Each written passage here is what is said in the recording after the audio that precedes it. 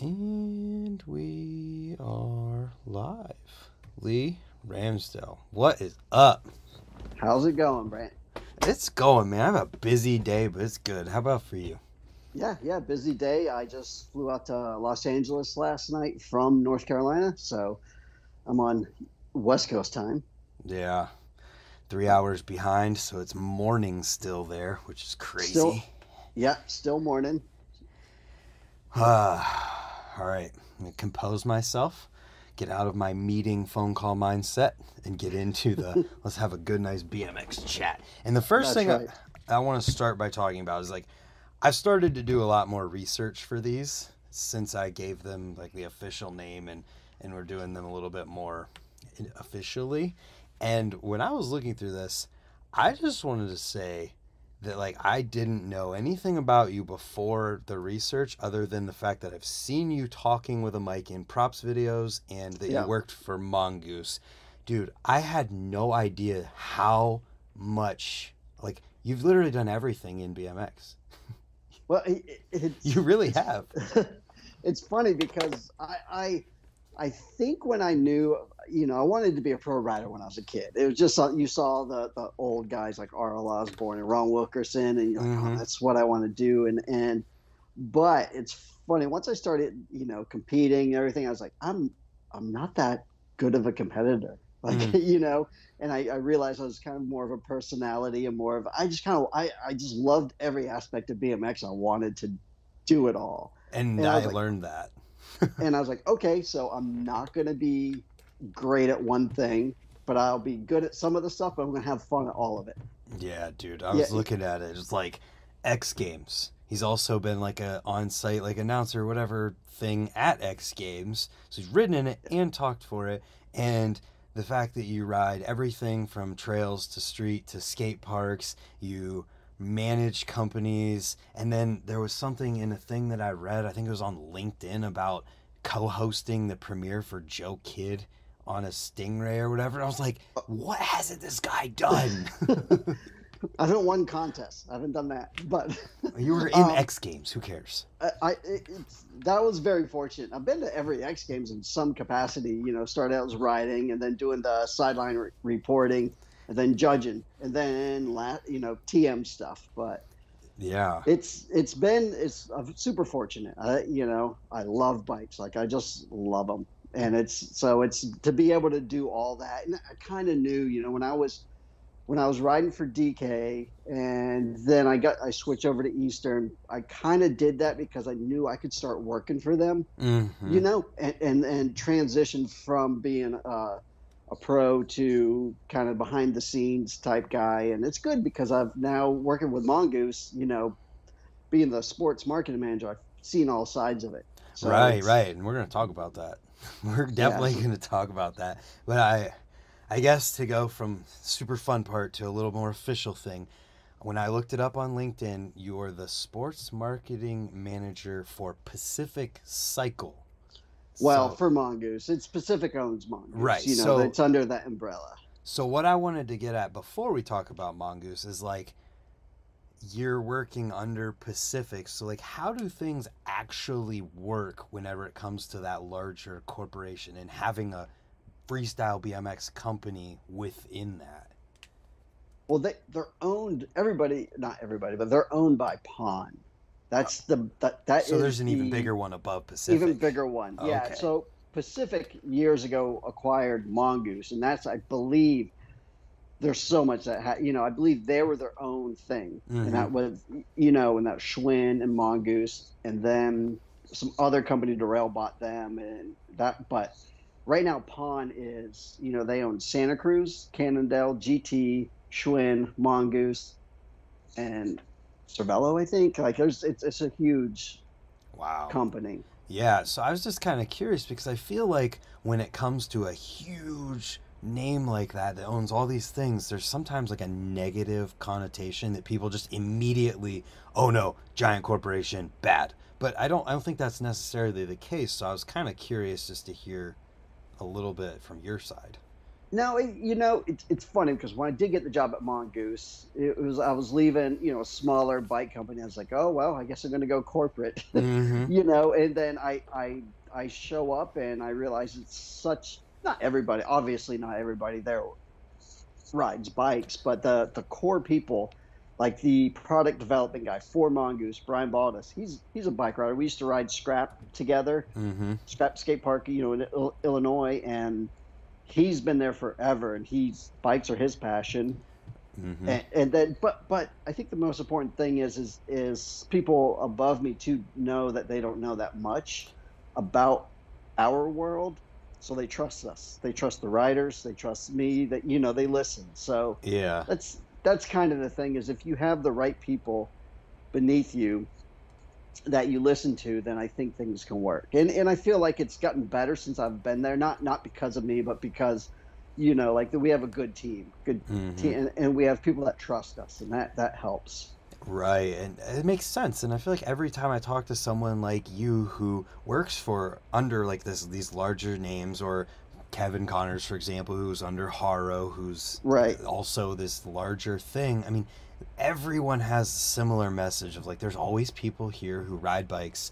They get it, they understand. It is a larger thing, and inherently that makes it safer as far as security goes.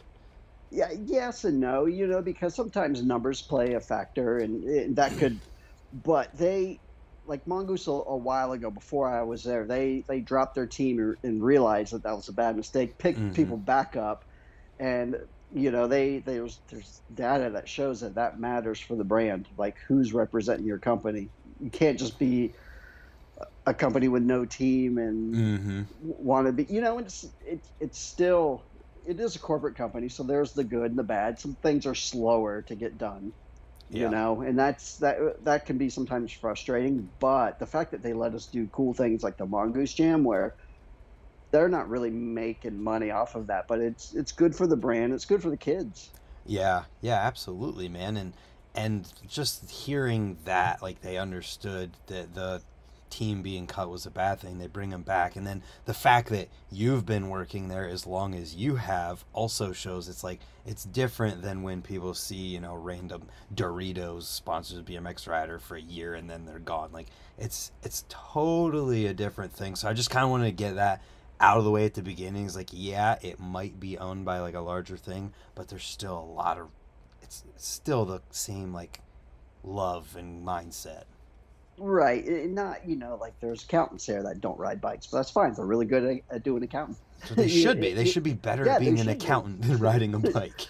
Yeah, and it's just do those texts come through by the way when you No, no, show I when don't you, see okay, anything. good. I just see you. Okay. But yeah, so it's I really like it there. Like I've had a good time. I feel comfortable. I feel listened to, and I feel like they listen to the riders. And not everything can, be peachy, but it is really good. Like it's for having a job, it doesn't feel like a job. You know what I mean? And Hmm. it's the best place I've worked in a long time. That's great. I mean, I feel like it's kind of a good way to find the balance where you've got the good side of the business aspect where the people might not ride but they're good at the business part. Then you got the people like you who are core and ride and you get it in the BMX world to come to the middle and make something like Mongoose or Haro GT, for example. Like they're all doing good stuff in the BMX side. Yeah, and it's great. I love being the boots on the ground to speak type of guy where it's still in my blood. And I've now getting older, I do ride all bikes. I ride mountain bikes, but Hmm. BMX is my first love, and I feel like I'm just like when I'm on a bigger bike, I'm a BMXer on that bike. Oh hell yeah. Still same attitude, same everything, but it's funny because if I wouldn't have ridden mountain bikes, I don't think I'd be riding my BMX bike as much, just because my body, like I had both my knees replaced, Yeah. so I can't do anything like hard impact, and it just keeps me on a bike. But man, it makes when I'm on a different bike other than my BMX, it makes me miss my BMX, and I go and like ride that as soon as I can. Yeah, that's awesome. I'm glad to hear that the other side keeps you into our side even more. That's good. It does. It's yeah. So I'm curious too. I mean, we already said your official role at Mongoose is the sports marketing manager. How long have you been there? Since 2014. Dang. So we're going on not 13, No, 8 years. 8 years. Yeah, No, I'm wrong. 9. 9. We're going on 9. Yeah. We're bike riders, not math. We Nope, we're established this definitely already. not. Yep. So I am definitely, if somebody wants me to be an accountant, their books are going to be wrong. So you've been there for 9 years. What was the goal when you came in? Like, what was the state of things and your kind of mindset of it? This it was they didn't really have like a team manager Hmm. for the team. Um, and oddly enough, it was Matt Hoffman that got me that job there. Nice. Which it was like I wasn't at Eastern anymore, and I was kind of doing some other, like, I was freelancing stuff for Red Bull and doing just doing the Do Tour stuff with Mark Losi, Hmm. and just sort of looking around, and then Matt just he knew some guys there, and they're like, yeah, I think they need a TM, and talk to him, dropped my name, and next thing I knew, I had a meeting with him. So it's I owe it all to him, really. That's But awesome. so they had a TM, this guy Chris McCardle out of the UK, but nothing in the US. And so I just sort of started with that role and doing social media. And then, like I said, my first flight there, I'm going, and I look up, as like, all right, this guy Steve Wilcox is picking me up, and I happened to Google search him, and it came up, this big dude in a suit with glasses. So I was like, great, here I go, corporate America or whatever. Yeah. But it was the wrong guy. It was this Oh, dude. He that's rode funny. mountain bikes, and yeah, picked me up, and it was awesome. That's And then funny. went into there, and just it's I didn't really know what my expectations were, but once I met the team and realized that they're ready to listen to us, and you know, and when I went in there, Kevin Peraza was already on the team, and dude can do no wrong, like, Uh-huh. guy that loves BMX. And I think we try to make this team like not a competition type of team, but people that truly just love bikes Yeah. at the end of the day. Yeah. What a placings really matter, like Hmm. I feel like they used to, but they don't anymore. I gotcha. Yeah, and so in the rollback podcast that I listened to with you, you mentioned that it's Brian who's totally in charge of like the specking out complete bikes and stuff. So like, Yes. were you involved at all with the process of like Mongoose going from whatever it was to what it is now, and as far as the bikes and what we see goes?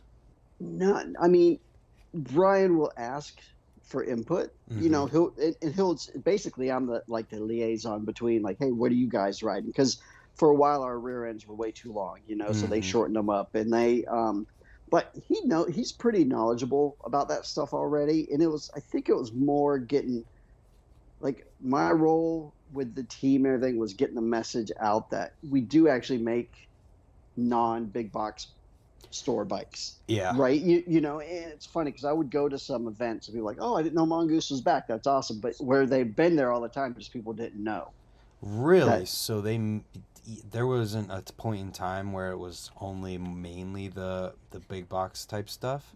Not when I was there. Like, when I showed up, like, there was real high end bikes. It's just people didn't know That's because so interesting. we weren't in bike shops. Right. So it's and stuff was sold online or internationally.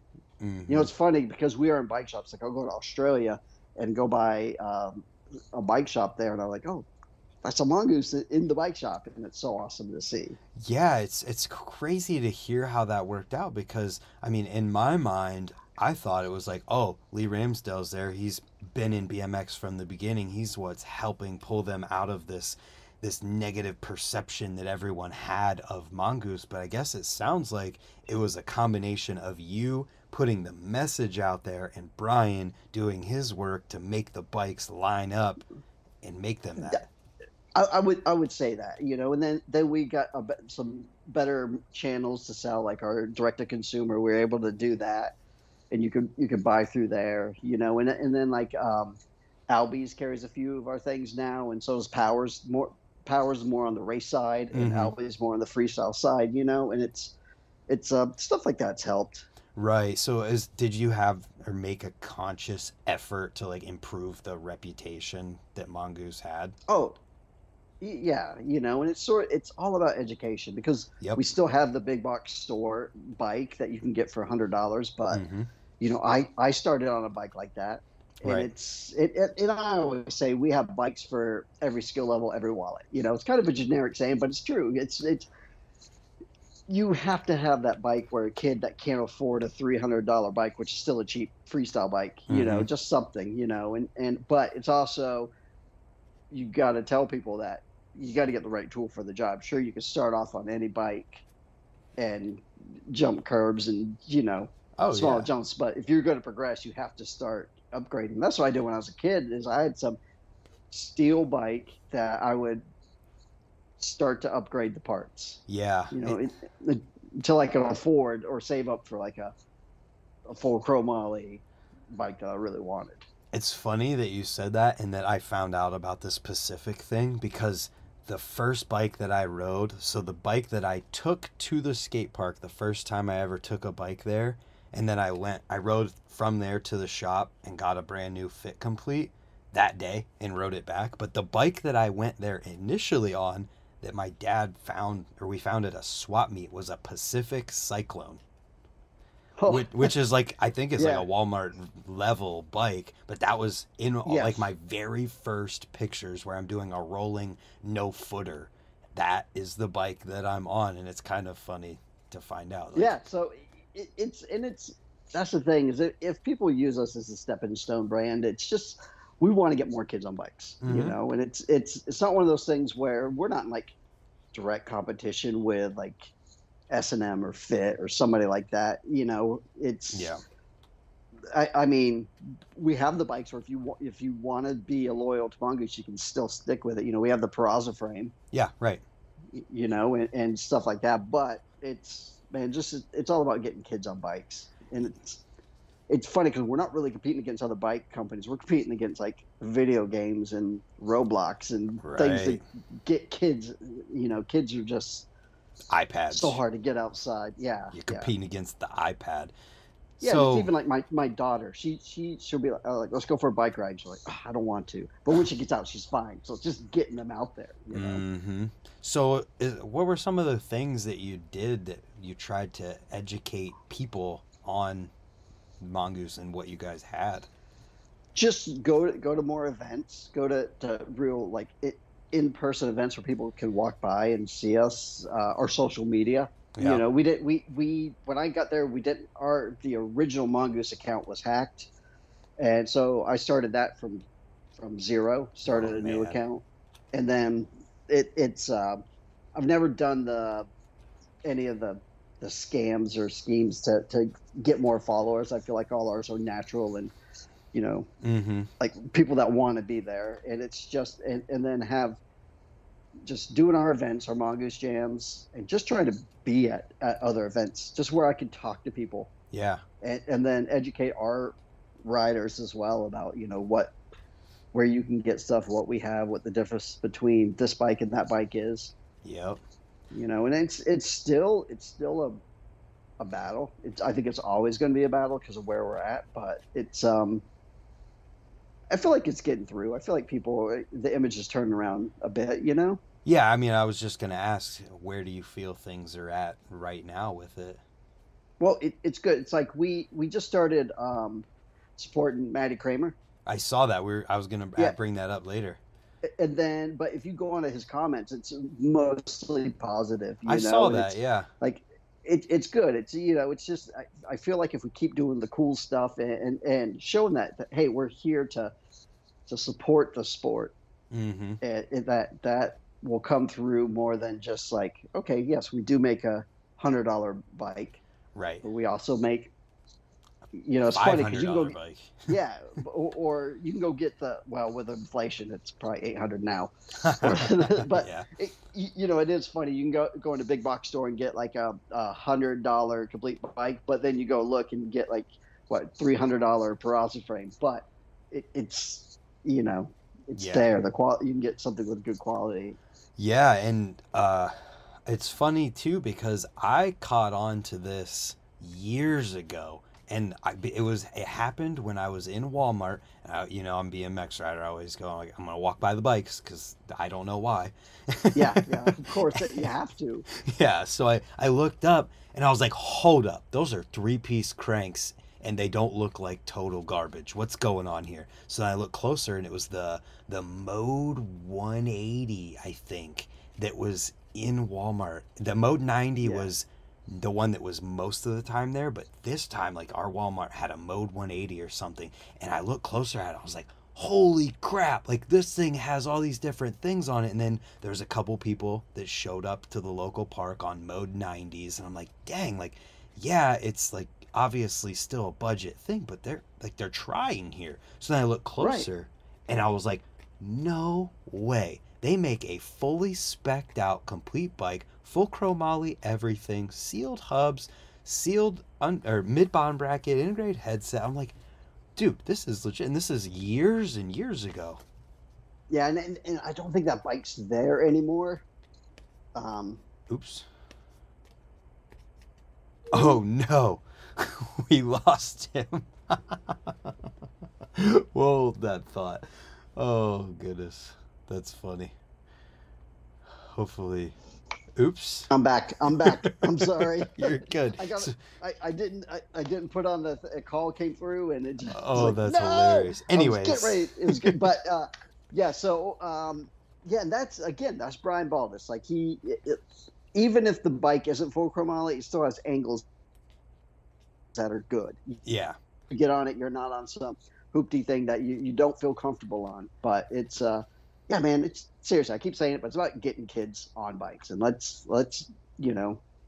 yeah, It's just like, and I even heard, like, you know, I used to be like, oh, scooters at skate parks. And then, but if you're nice to them and say, hey, try this bike out, that's a good way instead of, you know, mm-hmm. instead of being a jerk to the kid, you're encouraging them to try bikes. Right. And it was just, it was so impressive to me to see that bike in Walmart, then look up and I'm like, oh my God, I know. And you know for a fact, like that bike that's all specced out like that is made alongside other companies' completes. So I've had a mindset for probably 5-6 years now that Mongoose complete bikes at any given price point in comparison to other complete bikes are the same quality. And like, you can't change my mind because I know they're the same. Yeah, and I agree 100%. It's just that perception, you know? Mm-hmm. And that's So and that's what we're here to try to change and try to, I mean, I think the biggest downfall about Mongoose being where they're at is you get that parent who remembers Mongoose when he was growing up Mhm. and buying the bike shop Mongoose, goes, oh, they're great, you know, let's get this, and then something does happen because they bought the least expensive one, and they're, you know, so that's the only not the only, but that's a backlash that we get yeah. because they expect more versus the no name complete that could be spec the same. So Yep. that's you know, and that's one, again, it's all about education. Saying this bike's great to start on, great to, but you know, you Yeah. have to know what you're getting.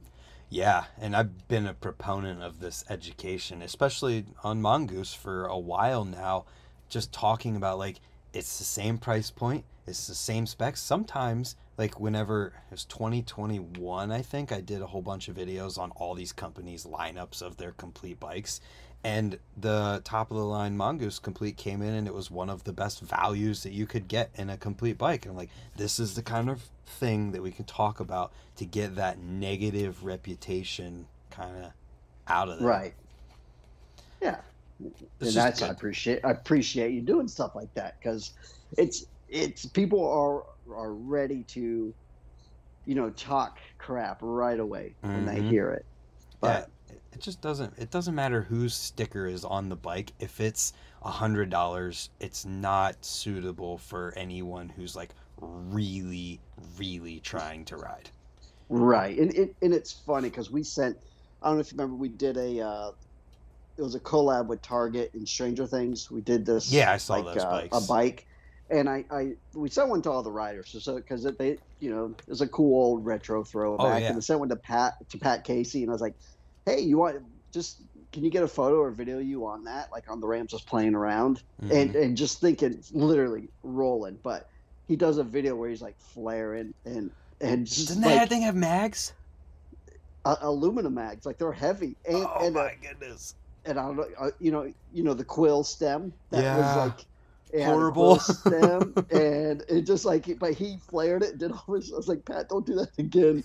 But it was awesome, So it's I'm just saying you can get on a bike and at least jump a little ramp or jump curbs For and get the sure. feel and the For sure. Yeah, the smiles. that's what I say whenever I make videos talking about recommending any kind of bikes. Is like, if you're just gonna roll in circles, go off curbs a little bit, yeah, whatever you're gonna buy is gonna be okay. But the second that you're going regularly to a skate park or trails or anything, Yes.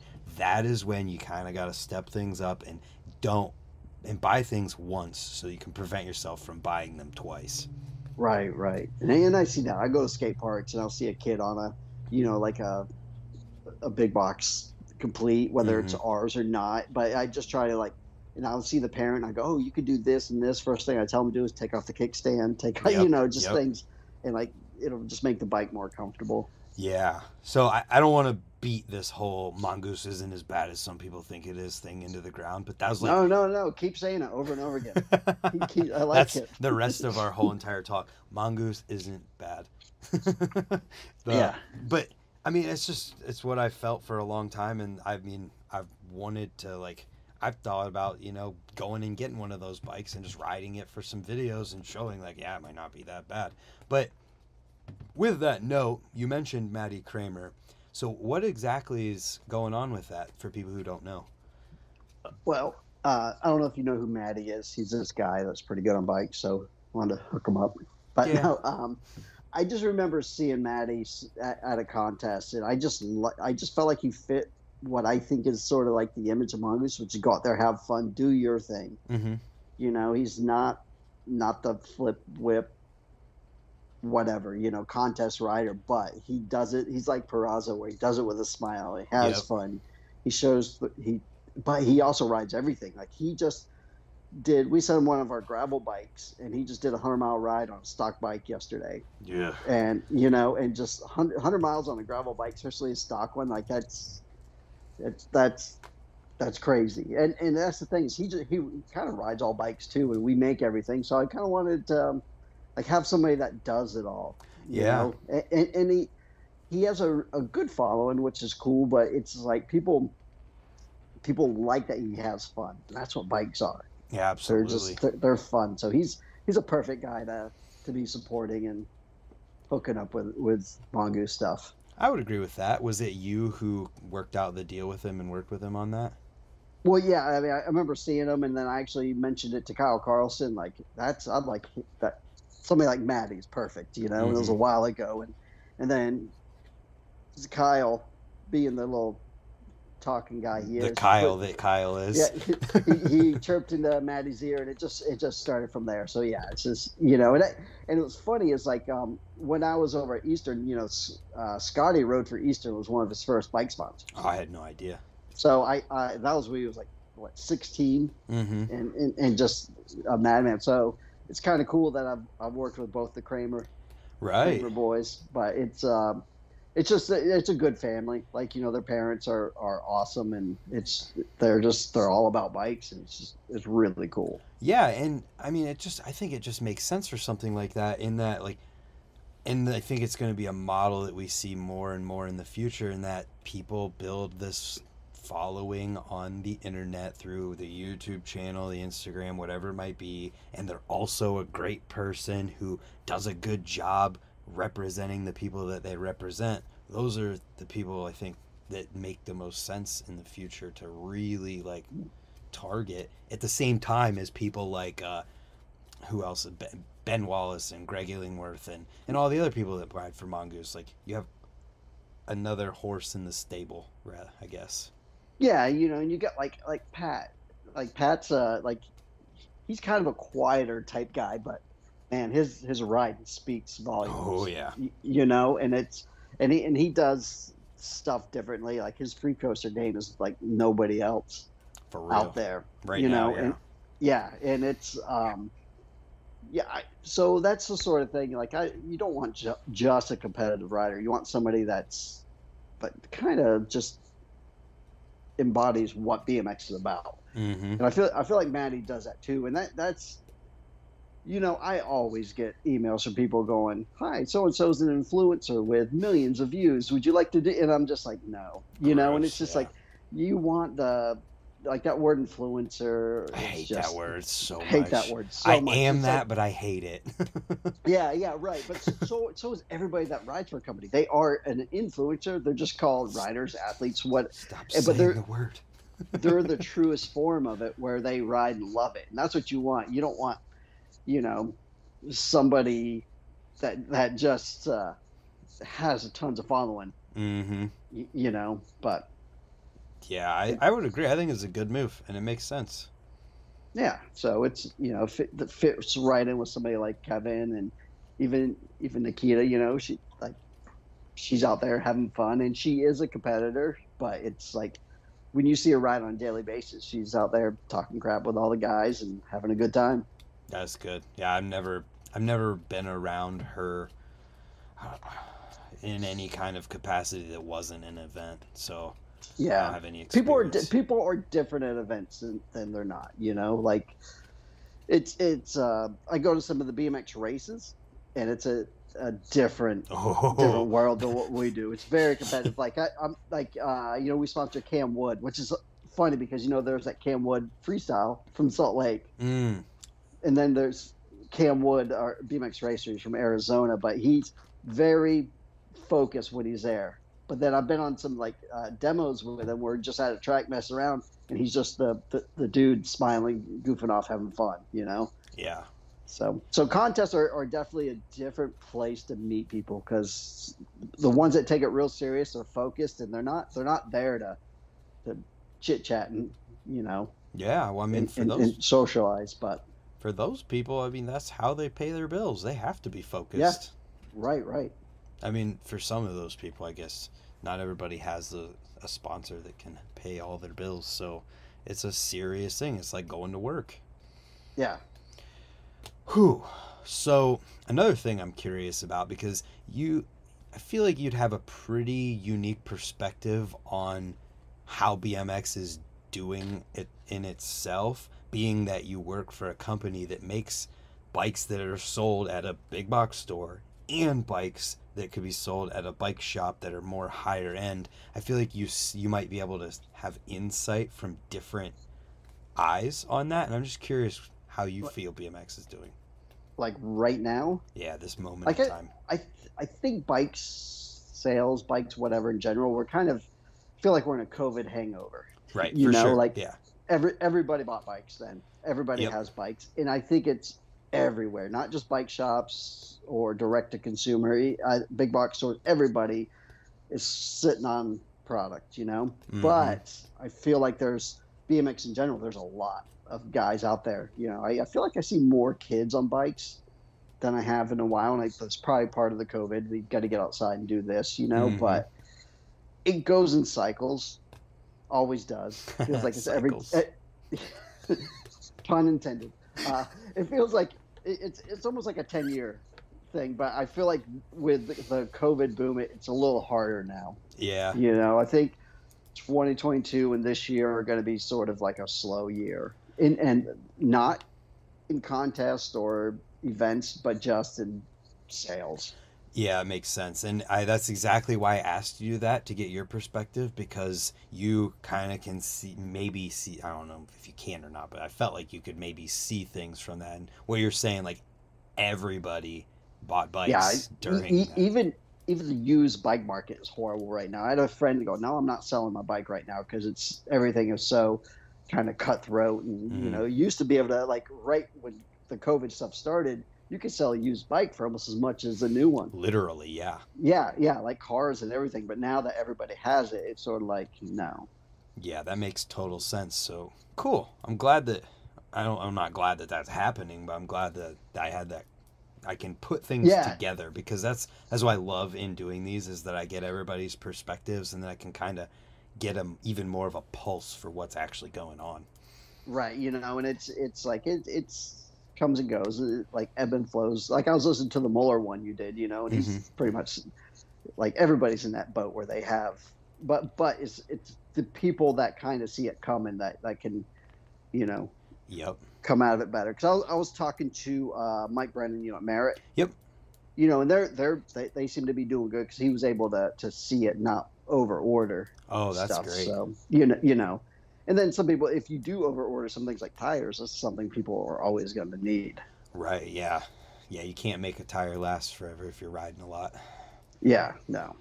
Well, what do you think BMX needs right now to get like maybe not necessarily as far as like the personal side of things with people goes, but the sales and moving stuff side of things goes.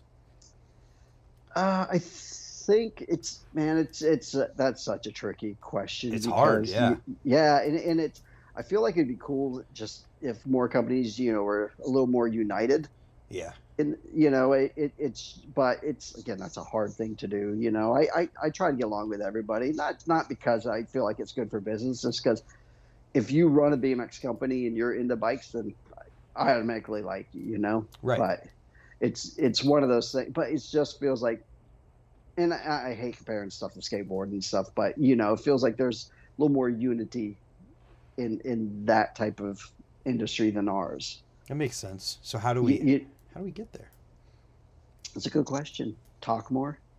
Talk more. I Yeah, I don't know. Like when just I feel like when we realize we're not against each other as much as some people think we are, like we have to battle for, like I was saying earlier, like getting kids off their computer and iPad and making parents feel like, okay, BMX is a cool sport. You go to some janky skate park with graffiti everywhere, and the parents aren't, into like, oh, I don't want to leave my kid here. So Right, it's sort of yeah. like trying to make something. And that's why we do those like Mongoose Jams, and that we're this year we're not doing like our full on Mongoose Jam, but we are partner up with USA BMX Freestyle. Yeah.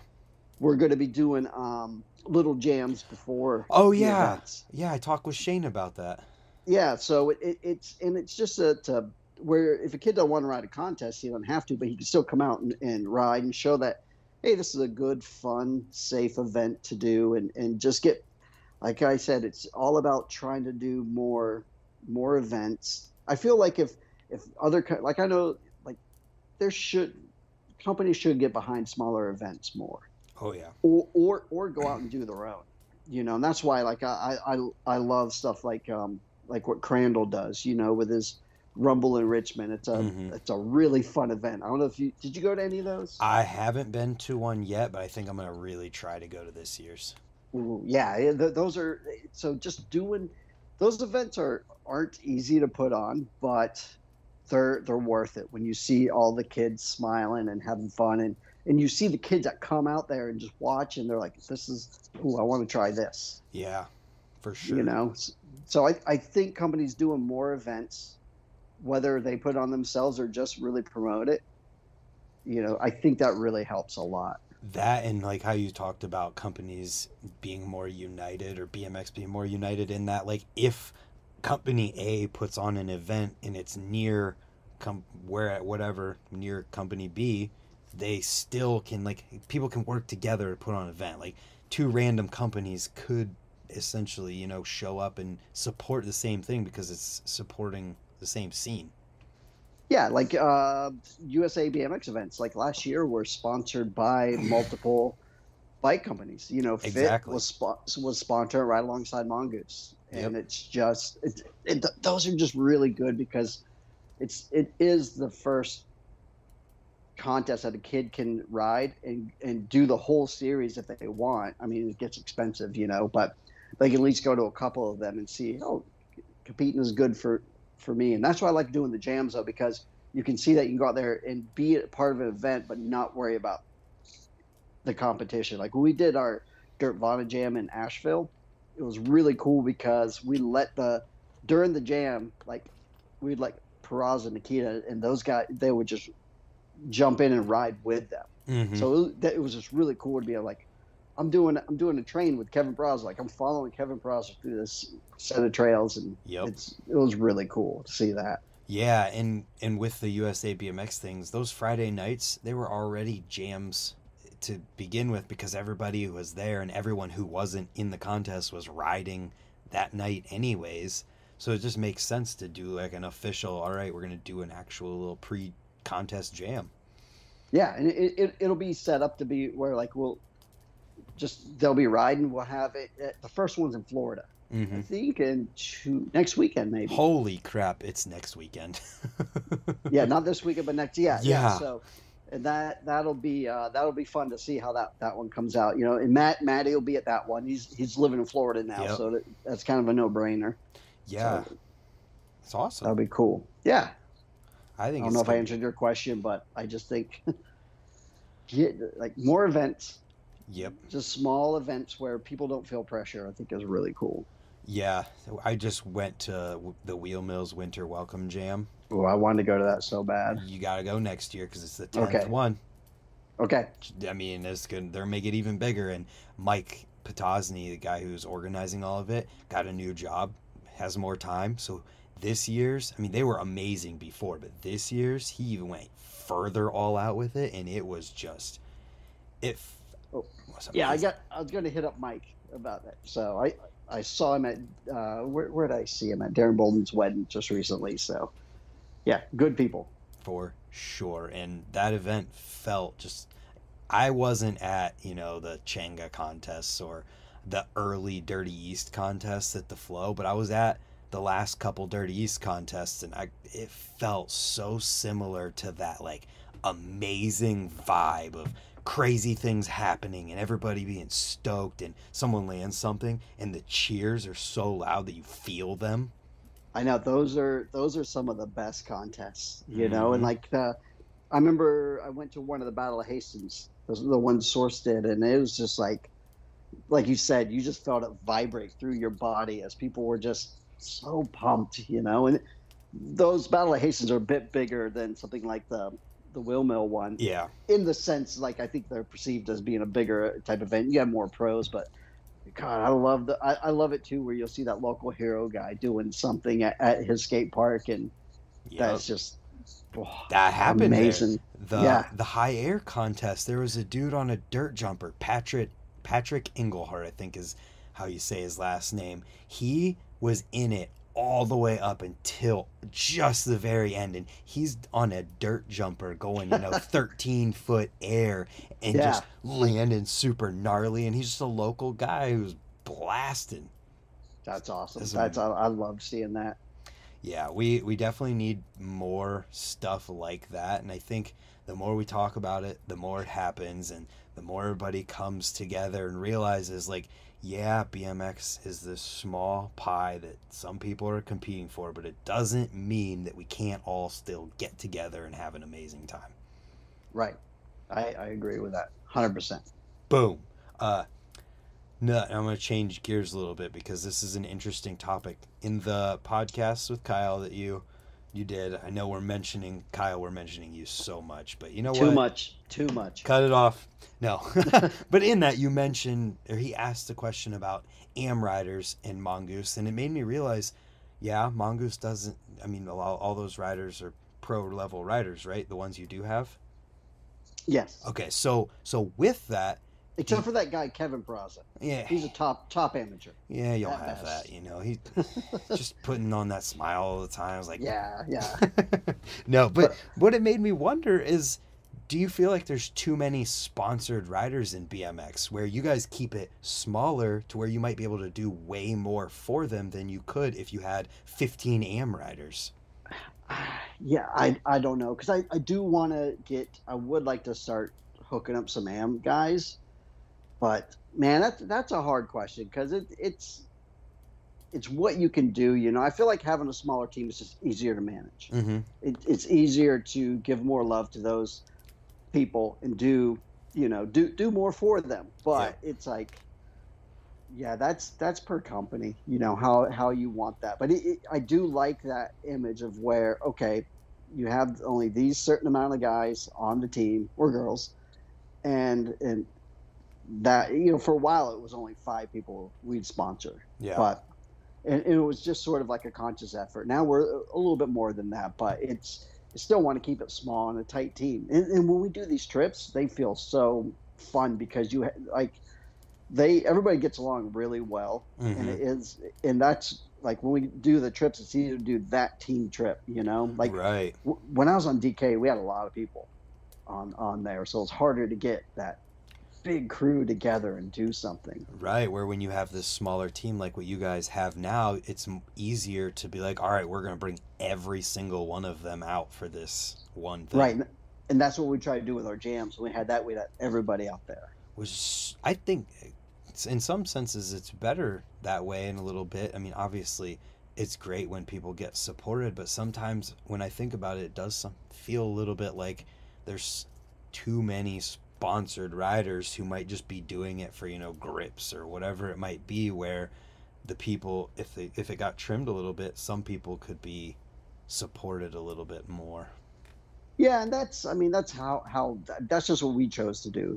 Right, right. It depends how, when FBM was around, they pretty much they sponsored a lot of people. But Mm-hmm. I think when you went into that, you kind of knew, okay, we're doing this for the love, and I'll just get a frame, maybe even at discount. But and I've flown some frames to people for sure, but Yeah. it's hard to manage when you have a lot of people on your team. That makes sense. Definitely makes sense. And obviously, like you're saying, it's a per team, per company type deal Yeah. for sure. I have an interesting question here that I want to make sure I hit. Oh no. Says my buddy Austin from West Virginia just asked, because I mean, you guys are working with USA BMX Freestyle already. He said, any way to work with USA BMX and bring back the jumping contest to some of the nationals? Oh, that's that. Yeah, I mean, I remember they did those jumping contests at each event. Like NBL did that. That's a question for them. Actually, that's a question for Kyle. Here, let me get you Kyle's phone number. But Yeah. I mean, it's. I'm sure. I mean, that's sponsorship dollars. If somebody would come up and be like, "Hey, I want to sponsor this dirt jump contest," but man, they're hard at those nationals. I went to one in South Carolina, the Rock Hill one. Mm-hmm. There was like 300 motos or more. It went on till like 1:30 in the morning. So Crazy. whether or not they have time to do a contest in there, who knows, Yeah. But that would be cool to do. But I'm not the right person to talk to I about think he that. was saying, he said he started with Mongoose has money and resources, pitching it in a way of like maybe Mongoose Oh, can right. sponsor that. Yeah. Well, we're sponsoring the series, so you got to kind of pick and choose. It's Yeah. not like we don't have the unlimited dollar, but Yeah. You don't have the it's blank check. no, we're not there anymore. Yeah. Speaking on just how many motos they have, it sounds like they might need to have like 2 tracks at these things. Have Yeah, I know two it's motos at the crazy. same time. And that's not every event, but I know that Rock Hill one's a big event. Yeah. So, taking things way back to talking about your riding career, you started riding when you were 14. What year was that? 84. That 84.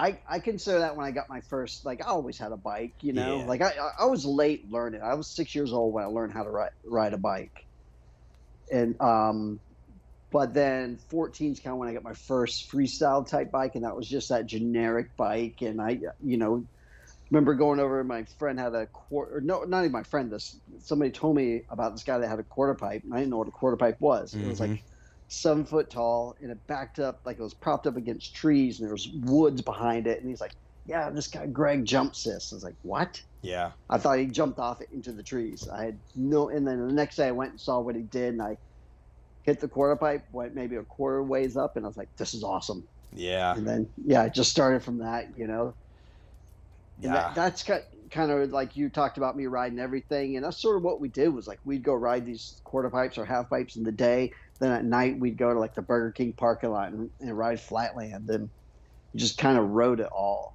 Yep. I was gonna ask you to tell me about Greg Bloom. Oh yeah, he's just a guy that he's the one that sort of got me into riding.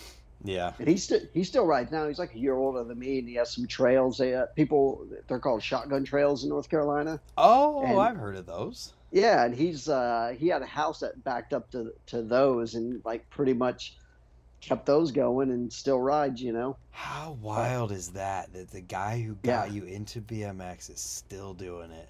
still doing it. And we kind of had a core crew of people, you know, and it's just funny watching those people drop out and who stays with it, you know. Mm-hmm. And Greg was the dude that never cared about sponsorships or anything. He just loved it. Not saying people that do care about it, it's just don't love it. It's I cared about sponsorships. So that was just because I wanted to keep riding and keep doing stuff, you know. So, Mm-hmm.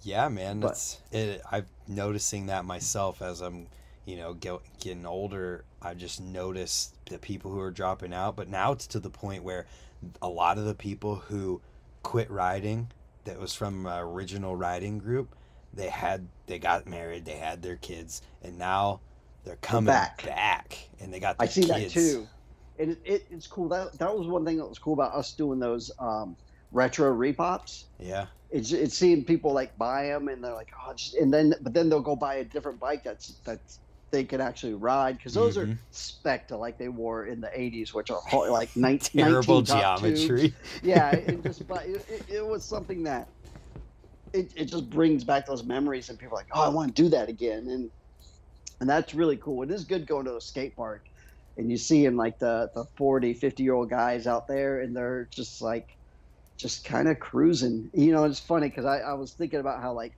now I'm having probably more fun on my bike than I have in a while, because there's that transition from being a pro Mm-hmm. to working. And when you're sort of coming down from that, it's a mind game where you're just like, oh, what are the expectations? And now I'm just like, no expectations. And people are just psyched to see oh, you're still riding. That's cool. But kind of like when I was 14, just get into it. I'm still just doing tables and X ups, and that's what I'm doing now. But I'm having that same amount of fun, you know?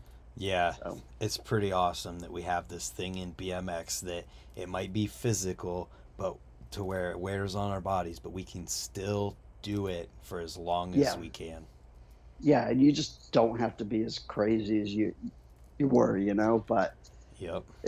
I'll still do something every once in a while that scares me. And I was like, oh, yeah, that's awesome.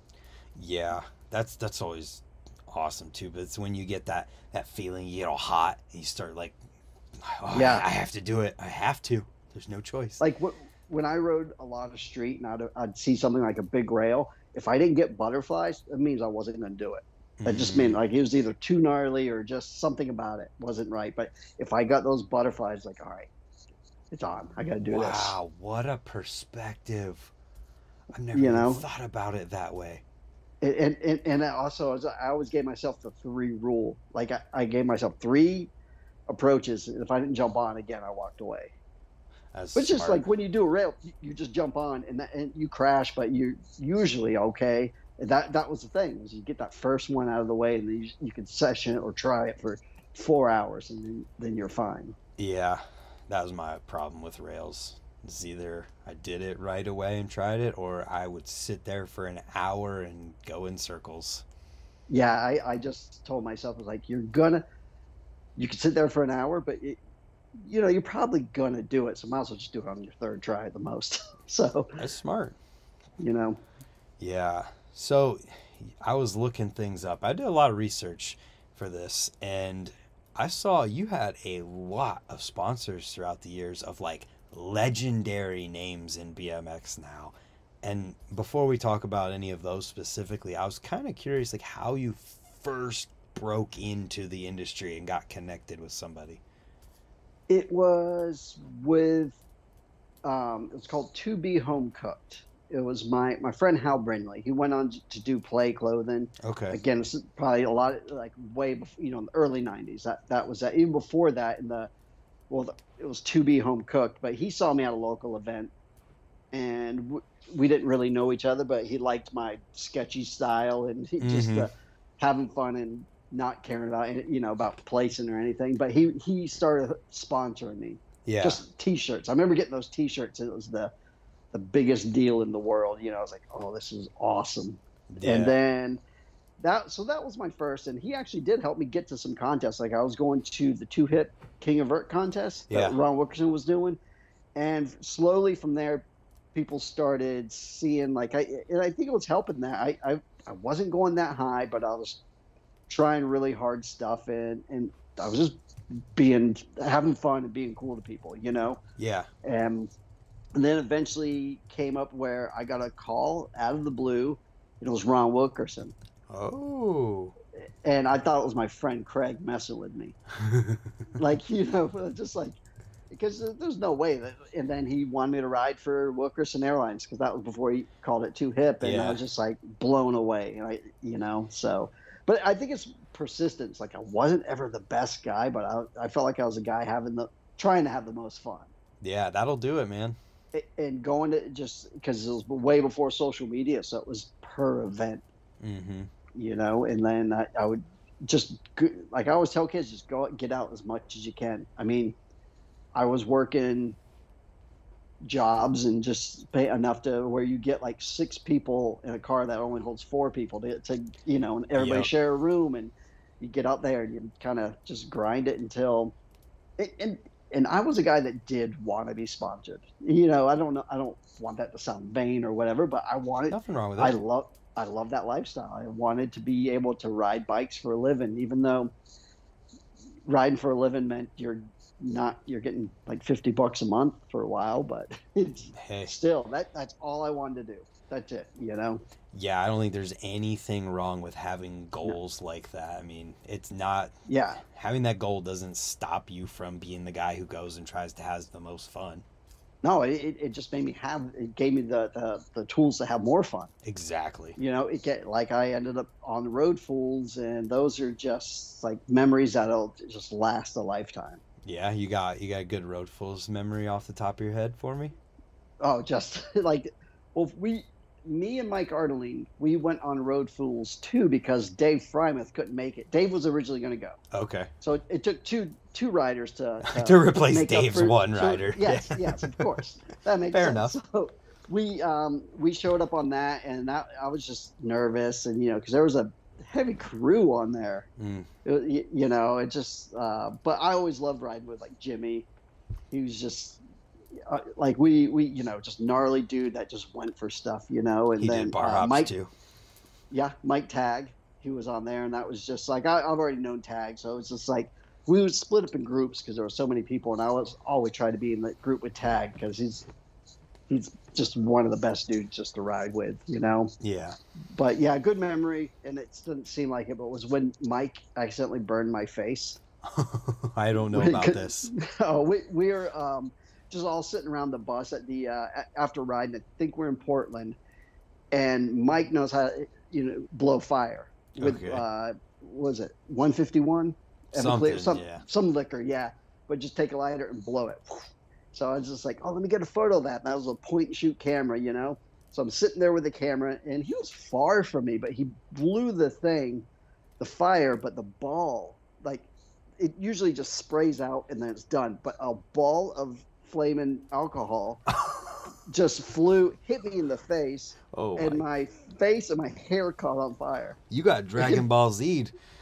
Oh yeah, for real. And so I'm sitting there smacking my face to get it out because the liquid's just sitting there, so it's still on. And then rooftop was smacking the top of my head, and it went out, but I just like blistered up and everything. And then so I just went and got Neosporin and just put it all on my face. And if you look in there's an interview where I'm talking with my face is just shining. And this is before they explained why that happened, so it looked pretty funny. Oh my goodness, yeah, that's a good story. It was so I got my face burnt. It was fun. It's like the new age skincare routine or something. Yeah. To have somebody blow 151 on fire, it really does stuff for the wrinkles. Oh, that's funny. So I'm going to try and go through and list everybody that you rode for, and if we have anything to talk about with them, we can. The first one I saw was Diamondback. Well, Diamondback was that was like a bike shop sponsor. You know, okay. I'm not like it was. The bike shop basically gave us a deal. The first real one I could do, like was this race company called Baden Company. I have that next on my list. Yeah, so that was the first one. I was at an MBL when the MBL did. It was in Louisville. They had a freestyle contest next to the race, and one of the racers was like, "Oh, you got a freestyle sponsor?" And he introduced me to the guy, and the guy sent me a frame. And it was like a double XL. It was not a good frame for me to be on. Like, and that didn't last very long. And then James Shepard hooked me up with a Homeless. I saw Homeless was on that list too. That bike's, for some reason, that's the highest I ever went on vert. I was going like 11, 12 foot on that frame. I don't know what it was. It was like that bike just somehow I could pump it good on the vert ramp. Damn. And then after Homeless, I got the call from Ron, and that was the Wilkerson Airlines. Yeah, and then I rode for him for like 3 years, and that was awesome. That was my first like real tour. Yeah. You know, we just cruised around the country and hit bike shops and things, and that was a great experience. That's awesome. I mean, it wasn't as like glamorous as when I was like in the 80s growing up, and you would, like the GT team would come, or Wilkerson himself with Haro. It was like where you have like thousands of people watching, but it was really cool, you know? Yeah. Like we just went all over the country for that summer. Got to go to so much stuff, like so many different spots and ride. And it was just literally a box jump show, but it was fun. Hell yeah. Were you there for when Two Hip started too, or was that after you? No, that was then. It was Wilkerson called me and said, "Yeah, I got this new company I'm going to do," which I was kind of bummed because I loved Wilkerson Airlines. Like that Riot frame is still one of my favorite frames. Like I loved it. It was ahead of its time. Yeah.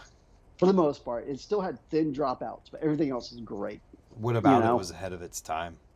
It's just a bigger. Well, maybe it was at the time. It was just bigger. It was one of the first like big tube bikes. Oh, okay. You know, like for strength, and then that bash guard was the best bash guard ever on a bike. It was nice and flat at the bottom, and it was I just loved the looks of it.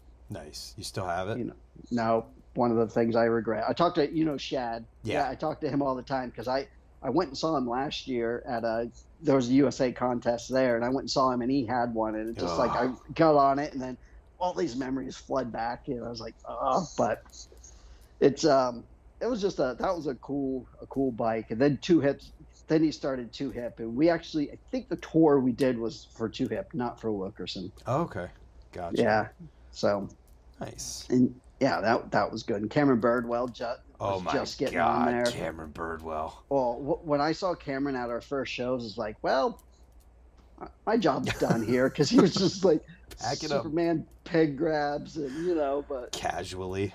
Yeah, it was really cool. That's cool. So, I also saw Bully on the list. Bully was right after Wilkerson or Two Hip, and that was for a short time. Jody Donnelly got me on there, and it was just that bike was also a little bit too big for me. And then DK was pretty shortly after that, and that was Steve Budnick.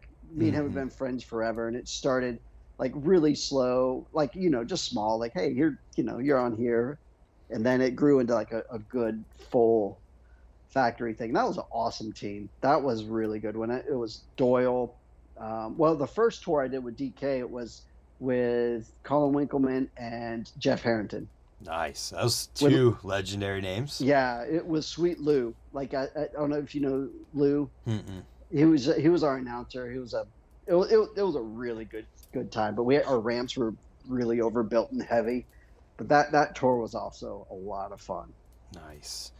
What was I going to say? Oh, I was going to ask you, so you're talking about frames being a little too big for you. Was frame, like differences in frame geometry, something that people cared about or thought about back then? Or was it just like, this frame exists?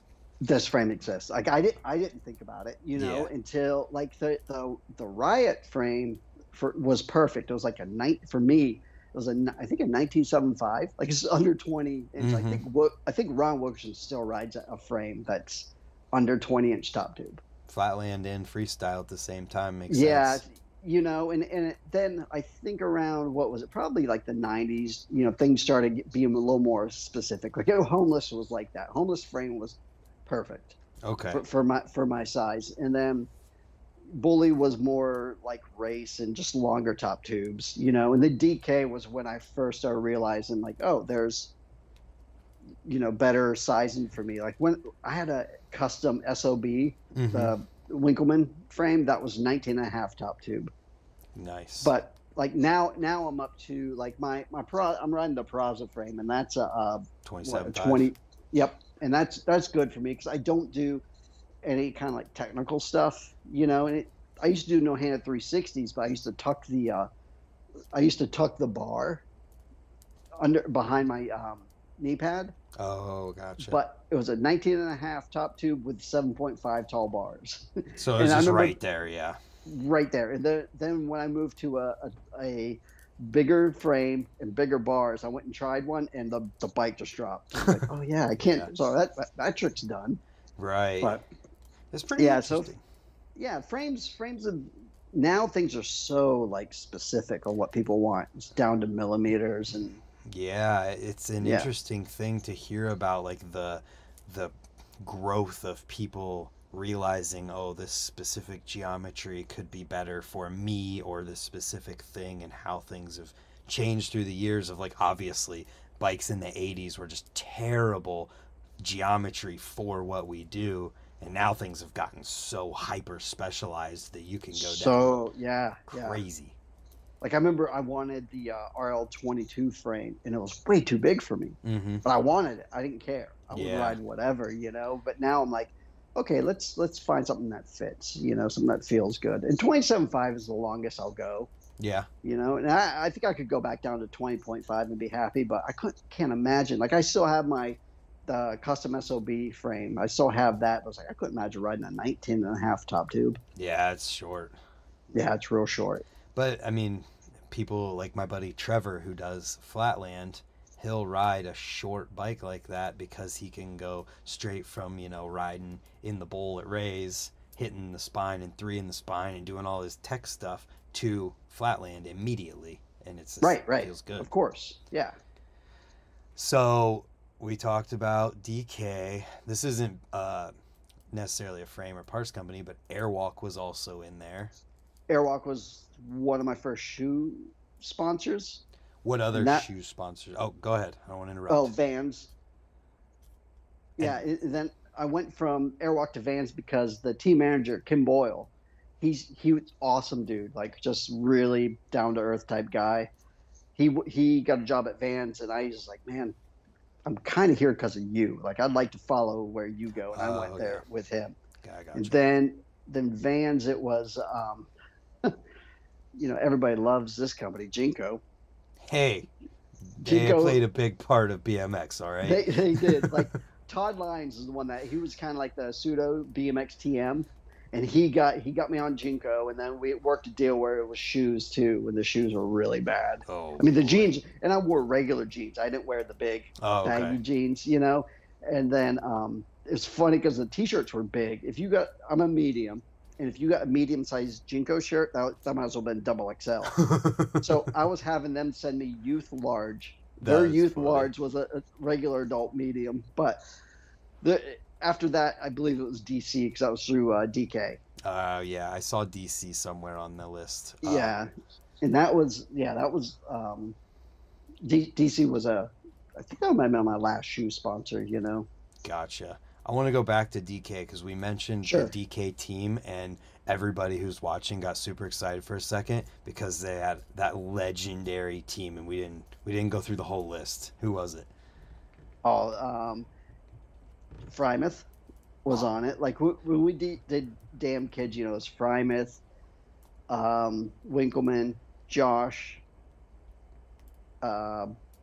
Doyle. Already super. Mike Ardeline, Nate Hansen. Like it was crazy. I'm trying to think. I know I missed people, but it was like doing that. The first video, Damn Kids, it's weird. It's just like, you know, people would always do your videos. You would probably film for like a year. Mm-hmm. But that one, Frymouth was the one main guy that did that video. He's like, hey, I'm going to come out for like 4 or 5 days. That's what we filmed. You know. Wow, for the whole thing? For the whole thing. Whoa, I'm pulling up right now so I can list everyone who's in it. Yeah, like we just would. I mean, we had a few clips here and there that were randomly filmed, but for the most part, that was filmed. Like we'd go ride. Remember, we went and rode Street and filmed with him, and then we went and rode Vert, and then I think on a skate park. Like it was pretty much a week worth of Oh filming. my gosh, is that the fastest filmed full-length video ever? Oh, that was my part, just my part. Oh, Yeah, okay. yeah. No, no, no, not the whole thing. I was like, That was just what? me. Like, and just I'm not sure how long that. It was probably a year in the making. I'm sure, but You said that, duh. I just, when you said yeah, one then the other, I'm like, no, no. It's man, it would be awesome if that was how a insane. one. That should be a challenge for people to like try and make the best possible full length that you can make in 1 week.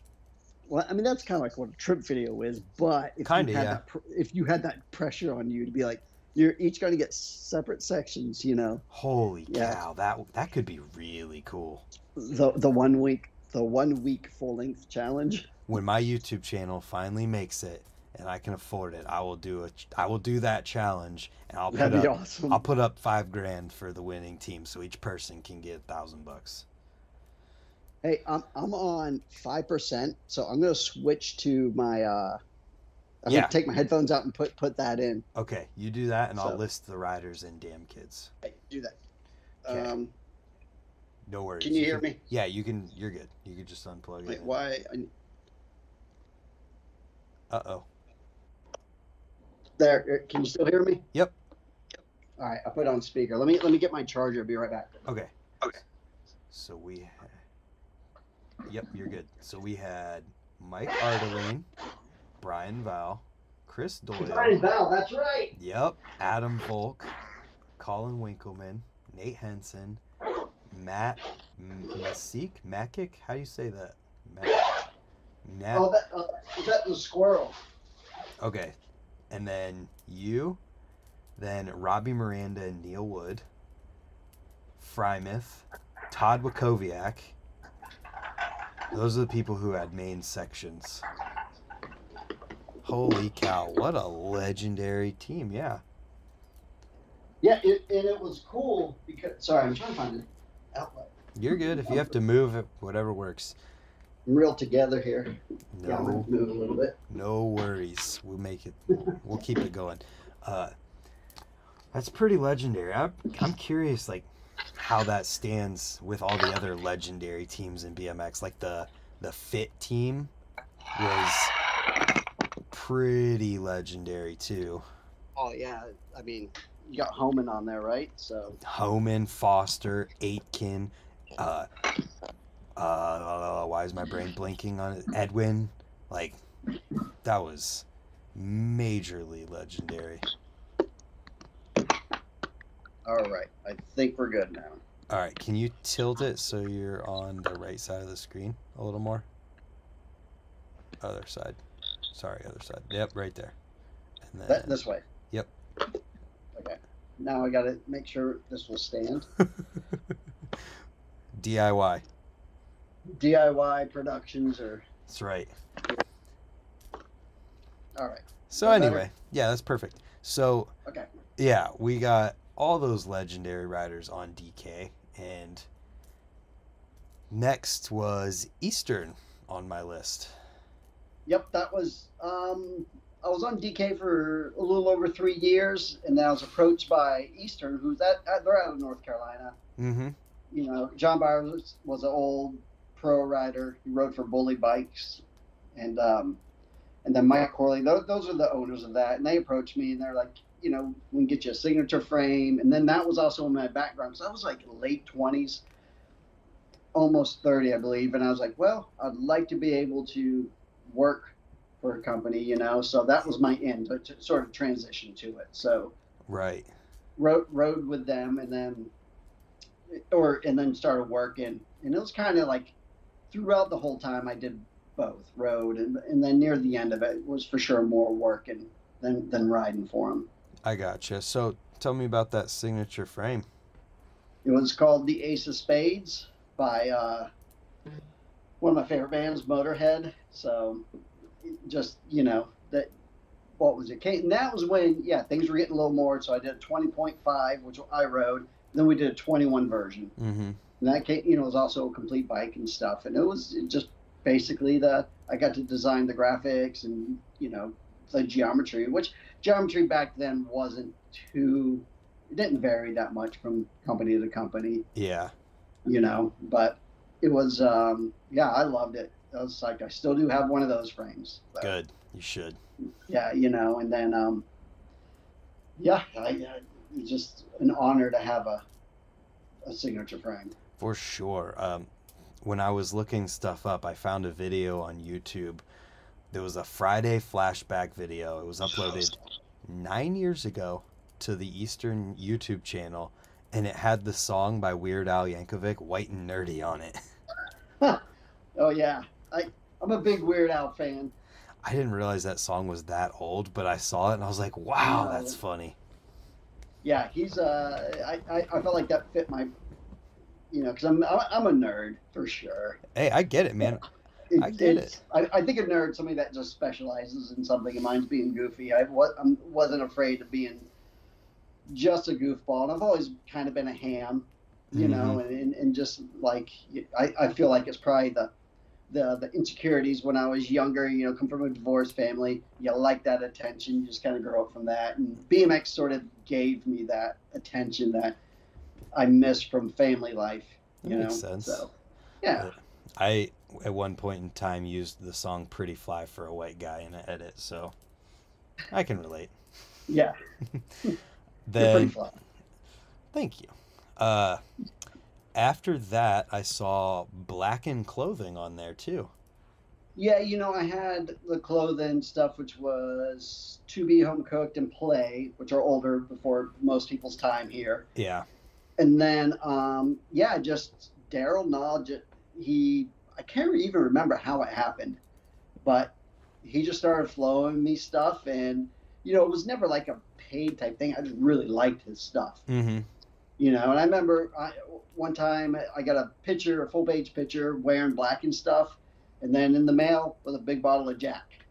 You know, as a thank you. Like, that was the further incentive. And it was cool because I barely remember meeting Daryl, and then now I'm like friends with him more than I probably was then. But I just always loved it. I wish he would come back for that, but I get it. And when your clothing companies are hard to do. Mm-hmm. Any company is really, you know, and it's just, but that stuff was really cool. I loved it. Yeah, I think Little Devil's kind of an enigma in that it had such a cult following that when he brought it back, everyone just lost their minds. Oh, for sure. You know, I used to get to go, like, I lived with Van Homan for a year outside of Philadelphia, and got to go to the Little Devil Warehouse and ride that place, and it was, what a treat that ramp was. Dude, I can't imagine being there in its original location. I went and rode Penn Skate where it was at before they closed. I rode for their last session, so I was right there when the time ended, and it was like, all right, skate park's closed now forever. Yeah, rip the Little Devil Bowl, man. That was a fun, and even I had a great time riding it, but then when you get to see something like Van or Foster ride it, different level. Some of the stuff they're doing is totally bonkers. Yeah, like I just saw the videos. Maybe Brian posted him doing that like wall ride, like into the curve or whatever it was. Yes, so good. Like, well, yeah, I love living in that area because I get to go on sessions with those dudes and just like kind of normal sessions just are nuts with them. Yeah, that's so awesome. I can't even imagine how great that used to get, and crazy all the time. Yeah. So, this is a curveball. Tell me about Orgasmic Toaster. Oh, that was a zine I did back in the day, and I just everybody was having all these like kind of cool names, you know, like. Mm-hmm. Or just something that was really related to bikes, and I just was first thing it popped up, get it, toaster popped up, but I don't even know where it came from. And then this guy Scruff, he was an awesome artist. He just liked it too, and he started doing all the cover art for it. It was really cool. It's just a a fun zine to do. And then I started sort of taking it more serious, and then I lost interest in it. Yeah, how long did it take you before you lost that interest? Probably, I would say 3 or 4 years, but to be honest, I was doing 1 or 2 issues a year. Oh, okay. You know, in just a little 8.5 by 11 folded over. Mm-hmm. And I remember near the end, I did like color cover, and like I was going and getting all the photos. Was it like a where you go to the newspaper and you get them like legit to where you can scan them and they look good. Oh, okay. You know? But I was doing all that, and it just kind of took the fun out of it almost. And that's sort of like when I did my clothing company, Useless. Yep, that was next. For a little bit. I'm good at the transitions. You are great at this. But it was just something fun to do, you know, and then I started taking it serious and getting it. Like, it was in Dan's for a while, but then I realized I was kind of overextending myself. I still wanted to ride and still, you know, and so I just sort of lost interest in that as well. Yeah, running a business and riding is hard if you're trying to be like the full-time rider and run the business full-time too. Yeah, we did a video, like I did 3 videos with them, or with Useless, you know, and the last one, which was called Filler. I remember doing like road trips and giving like per diem and all that, and it was fun. It was really cool to do, but it was a lot. Yeah, I can only imagine, man. Just a lot of work to just do what it takes to make a clothing company happen, let alone make videos and plus try to be a rider too. And it was like we had our own screen print and stuff, so we were making the shirts ourselves. Oh, that takes even more time. So it was just, the only thing I would outsource would be like if we're doing embroidery on hats or windbreakers and stuff. But at the same time, I'm glad I did it all. It taught me a lot about business and what it takes, and sort of like led up to my role here at Mongoose, where I kind of see all sides of it. Yep. I think the more you get entrenched with the business and industry side of BMX, the more it prepares you for any kind of thing that you might do outside, or you can make connections with those things so easily. And being on the business side sometimes can burn you out on what you love too, you know, and like it's you have to be able to separate it sometimes. But even when I got to make like hard decisions, like right when COVID happened, we had this event that we sponsored in South Africa called Ultimate X. Oh, I've heard about it, yeah. We had to cancel it, you know, because it was like right in February, and it was just like, I just remember, because we had a lot of tickets, you know, it just sucked to do it. But then I remember I just went out and rode. First I rode and cleared my mind, and I was like, all right, this is a decision we got to make. Let's cancel it. Let's do this. And yeah. So if you can use riding to sort of help you clear your head, yeah, you know, but sometimes you can get entrenched in business and it bums you out and you don't want to ride. So it's kind of like figuring out that balance. Yes, it's hard not to burn yourself out whenever you're that deep into every single aspect of it. But luckily, I feel like I get the feel from you that you're like the kind of guy you just want to be so involved with BMX fully that it's like that's almost what's fun.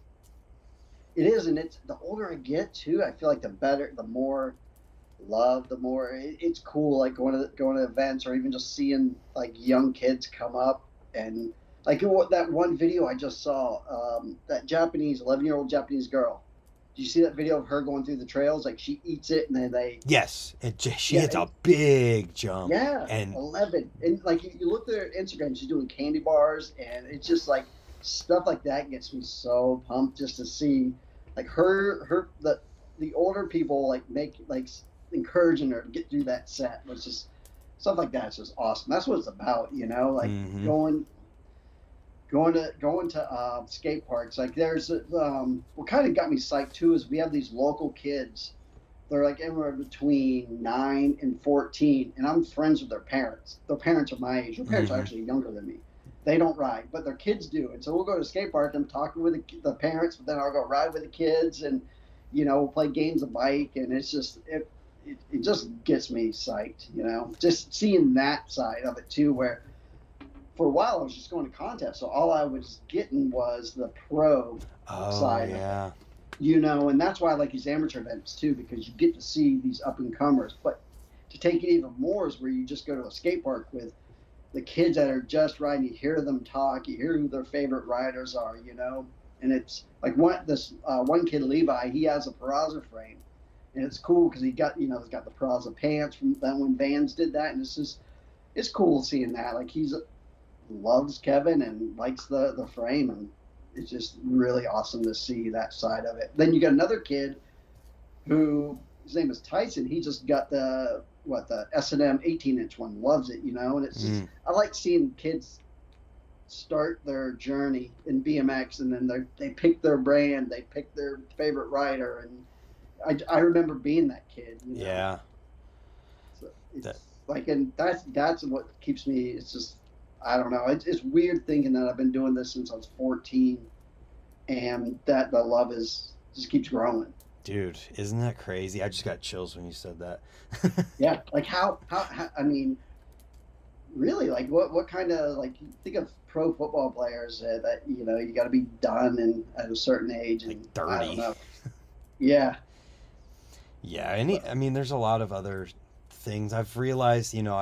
I was at a point where I'm like, there's nothing like BMX that exists. But I slowly started to realize there are some other, like, smaller subcultures of things that are somewhat similar to BMX in that they have, like, their smaller core group of people, and they have the smaller companies that support these people, but they can do it for a long period of time. But yeah, it's still this very, very rare, very special thing that only a very small group of, like, activities that people can do have.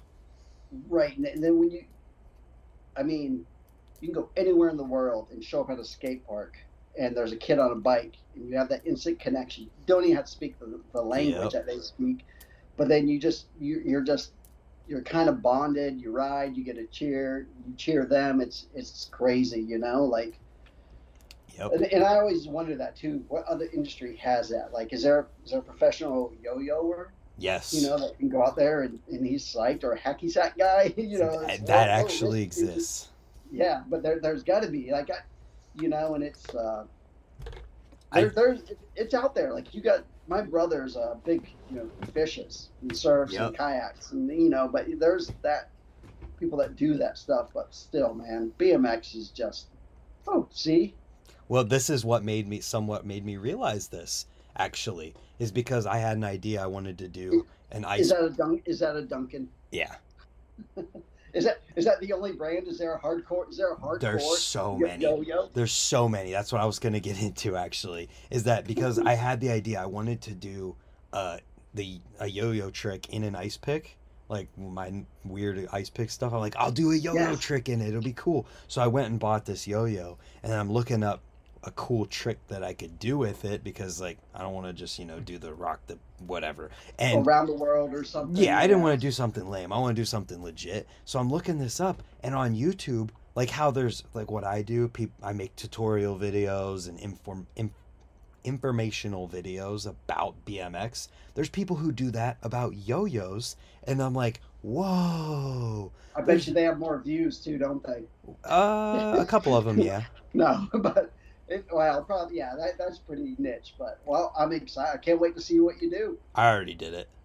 Oh, you did it? Yeah, it's been up for a few months. It was a while ago. It was. It's okay. I guess I better go find it. Yeah, either way. But that's what part of what made me realize there's other subcultures similar to BMX that exist where they do have these tight-knit things, but the difference is that it's way less accessible, because, like, if you're a pro yo-yoer and you go to another town, if there's not an already scheduled event, where do you go? Right. There's no, like, here's where the yo-yoers. I mean, maybe there is, and we just don't know. It's probably the longest I've ever talked about yo-yos, by the way. But I'm getting memed. I know it, but you know what? That's fine. Yeah. No, it is. And I feel like BMX has also taught me to be more accepting of things that I might consider goofy. Mm-hmm. Like, if I went and saw 5 people sitting around a circle doing yo-yos, I probably would be, like, quick to make fun of them. But then I'm like, man, I just ride a bike, and it's something I love. And then And I try to put myself in their shoes, or just being like, it's do what you love, and that's something I'm trying to teach my daughter too. Like, like don't be embarrassed by this. It's if you like it, have fun. Yeah, and when you break it down, man, it's the exact same thing, just less dangerous because and you might not learn as much about like life as you do from BMX because of our like street riding aspects where you learn street Sure. smarts and those stuff, but like the activity itself is that you're trying and failing until you get it. Yeah, and it's now I don't get that trying to fail as much because I don't push myself as hard just because of age, and that was Mhm. a big decision when I had to get both my knees replaced. I knew I wouldn't be able to like do a flip fakie anymore, or do a rail because I can't do anything hard impact, and Yeah. but it's my quality of life has gone up because I can walk better, and it's funny talking to like I was talking to Moeller, he got some like hips or like, you know, we have a lot of replacement part talks. Yeah. It's funny, but Bionic. yeah, but it's still I'm able to ride my bike and every once in a while push myself, and it's I've learned to become a smoother rider because I was never the smooth guy. I Mhm. was a dude that would just crank out a quarter pipe and land like a bucket of crap. Yeah, you're five in the But quarter and landing in the bottom half of the tranny. if I rode away, that's all I cared about. But um, yeah, it's BMX is just I can't explain how worldly and just it's made me just by going to different places and Yeah. hanging just yeah the cultures, and it's opened my eyes to so much that it's no school will ever be able to replace that. Oh no, you'll never. Yeah, that's the whole thing of like I meet people all the time who don't ride that just the life experience that they don't have even at an older age that I do Yeah, because of my bike is something that I you can never be too grateful for. and think about all the people you've met, all the different types of people, whether you like them or not. You've just been exposed to different cultures, just different everything, and it's really eye opening. I mean, I can't even like whenever I'd go on trips to Asia, especially, we'd go to contests like, and then the I used to help organize these contests in Asia, and the other people that would go to like the chain restaurants. Mm-hmm. And I would just be like, no, I'm going where locals go. And I eat, I've had stinky tofu, which is the most horrific smelling stuff, but it tastes fine. It tastes like sweet and sour tofu, It's just cool to get to experience all that. And I try to, especially now getting older, I do try to take advantage of where I'm at and experience local cultures. Yeah, and that's the huge part of things. Um, and I feel like we could sit here and talk forever about Yeah, how yeah, for much sure. Yeah. BMX has done for us and we love it. But I'm curious. I saw another thing. I saw you were the music editor for Ride. Oh yeah, What does yeah. that mean?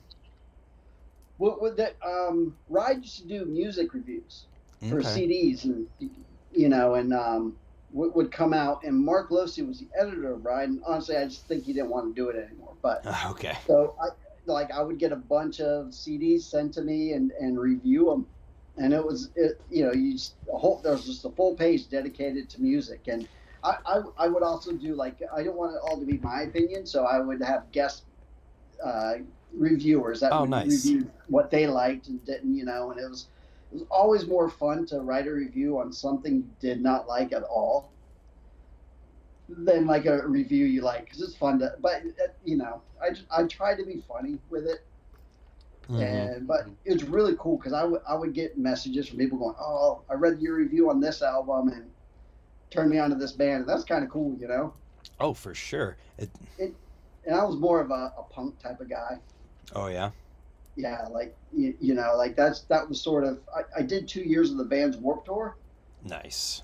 and that those tours were awesome because Oh, I would get to yeah. ride with like Hot Water Music was one of my favorite. I don't know if you know who they are, but one of my favorite bands like Bouncing Souls, No Effects, Bad Religion were all on those tours, so it was really cool to be able to do demos while they were playing. Yeah, it's awesome. Did you ever meet any of the people from those bands that were like saw you riding at the thing and were stoked about it?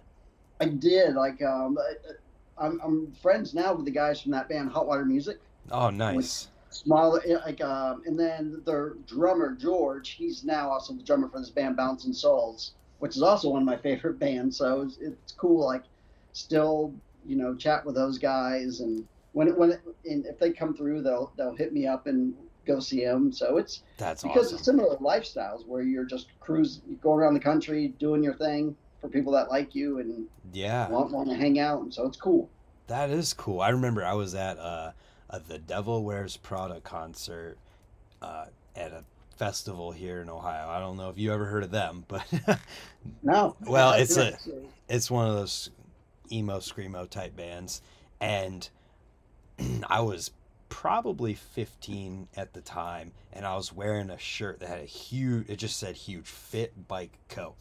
And Yeah. I was just being the dude who, like, I noticed that the people from the band were hanging out by this fence, and like people were going over and getting pictures with them and stuff. So I just walked over there, and the one guy from that band, the singer and guitar player, saw my shirt, and he's like, "Oh, you ride?"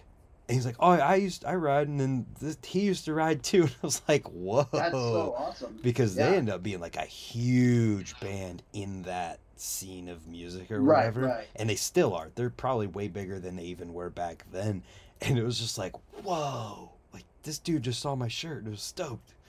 It's so good. Like I remember like that band Bouncing Souls are from New Jersey, but they have a song called the BMX song, Mm, where it talks about somebody riding by on their hutch, which is an old. that's awesome. Yeah, so it's cool whenever a band you're like are into so the best story I have about that is, so I'm on the Warp Tour, sitting there eating lunch just in the bus, Yeah. and knock on the door, and it's Stefan from the guitarist from Deftones. Oh, He acted nice. like because he rode, he was riding Wilkerson. Oh, So no he's like, way. "Hey, is Lee here? Do you want to get?" And so we went out and rode and hung out all the time, and it was awesome. That's so You know, sick. like yeah, just being able to like BMX just brings people together.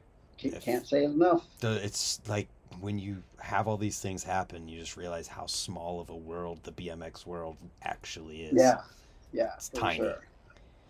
Um, moving along there with other stuff I saw, co-hosting the Joe Kid on a Stingray premiere. What does this mean? Like, did you ever see Joe Kid on the Stingray? I don't want my audience to know. It's it was like a movie sort of like that. What was that? Dogtown. Is Oh that the yeah, one? Lords of Dogtown.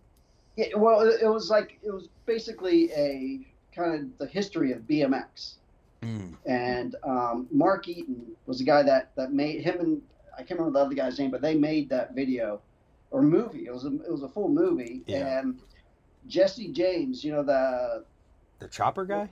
yeah, he was the one that narrated it. No way, that's sick. Yeah, so it was just they did a like a red carpet premiere in Hollywood, and it was to try to get buyers to buy the film so you could see it. And it did, To get and distribution.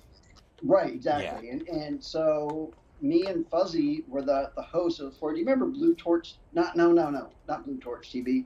What was the other action sports type? Fuse. Was it Fuse? I can't remember. Well, there was it was just some cable action sports TV that they used to play like surfing, skating, BMX. I know what you're talking about, but I can't remember if it's Fuse or Yeah, if it's something else. I don't know why it's blue or fuel Fuel, TV. that's it.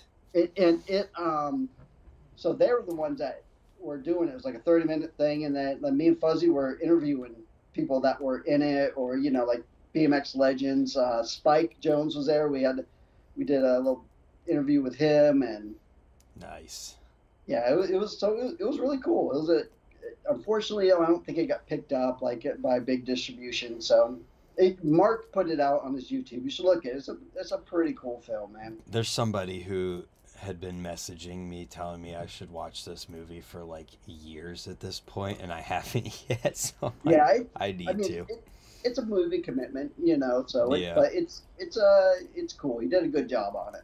I'll watch it. I'll make the promise. I will watch Joe Kid on a Stingray. No fingers crossed. No funny business going on here. I will watch it.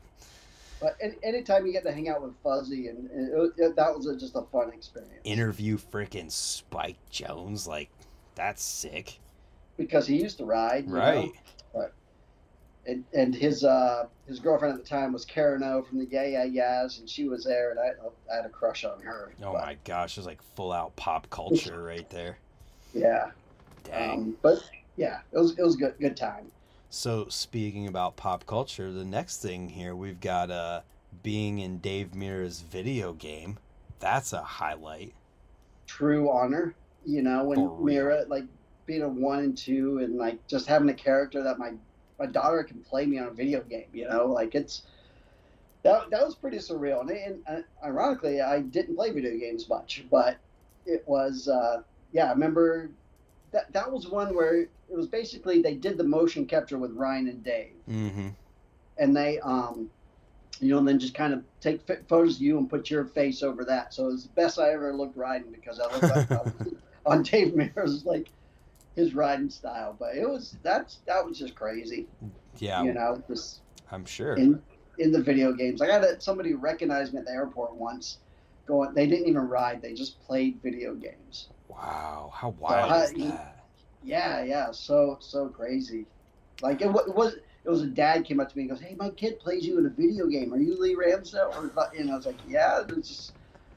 But yeah, I am. How the heck? Yeah, so it's just funny that they didn't ride, but hopefully that game got people into riding. You know? I hope that the one that's in the works coming out soon, BMX Streets or whatever it is. Yeah, it looks so incredible, and what they've already released with Pipe. I don't know if you've seen that at all. But yeah, it's so different than it used to be, like you go play those games, it's like playing an old Mario game now, but so that was just crazy. It's just crazy being in a video game. Well, you're immortalized in a video game. That's wild. Yeah, I'd like it to get out on, because you can't just download it now, so I wish they would do that. Not legally. You could still play it, but it's not easy. No. Damn it, what was I going to say? Oh, whenever I started this by saying you've literally done everything, like that, you've been in a video game, you XK, like, what else? What's left? Is there anything left? I don't know. But it's just the being able to, I like it. It's really cool. Like I said, I've never excelled at one thing, really, but I've had fun doing a lot of it, and it's really cool because you'll bring up something like, oh yeah, that did happen, and it just brings back these memories, and like it's been a blast. How can I not?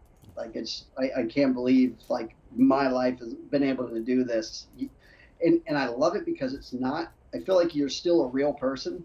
Where like if a music or movie star or something, they've got all this fame and stuff they have to deal with, where you can't just walk down the street and do this. Right. Like I love BMX because you can do whatever. It's so small, but yet you get to experience all that really cool stuff. For real, man. but out of all that, the best experiences probably just happen when you're riding your bike with your friends. Those are the memories that you really cherish and look back on. That's why I film all of my sessions, so that 30 years from now I can do exactly that. No, and it's like I have friends that don't love social media, and then I like filming it and putting stuff up there because you're right. Like you want those memories, and you want to be able to show that stuff. Yeah, exactly. 1 second.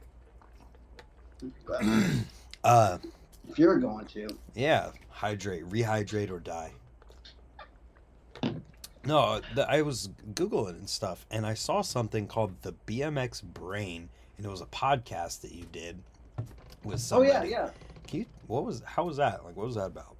That was this guy that does a lot of. It's this guy Michael Trayford. It's the Apex Brain Centers. It's really about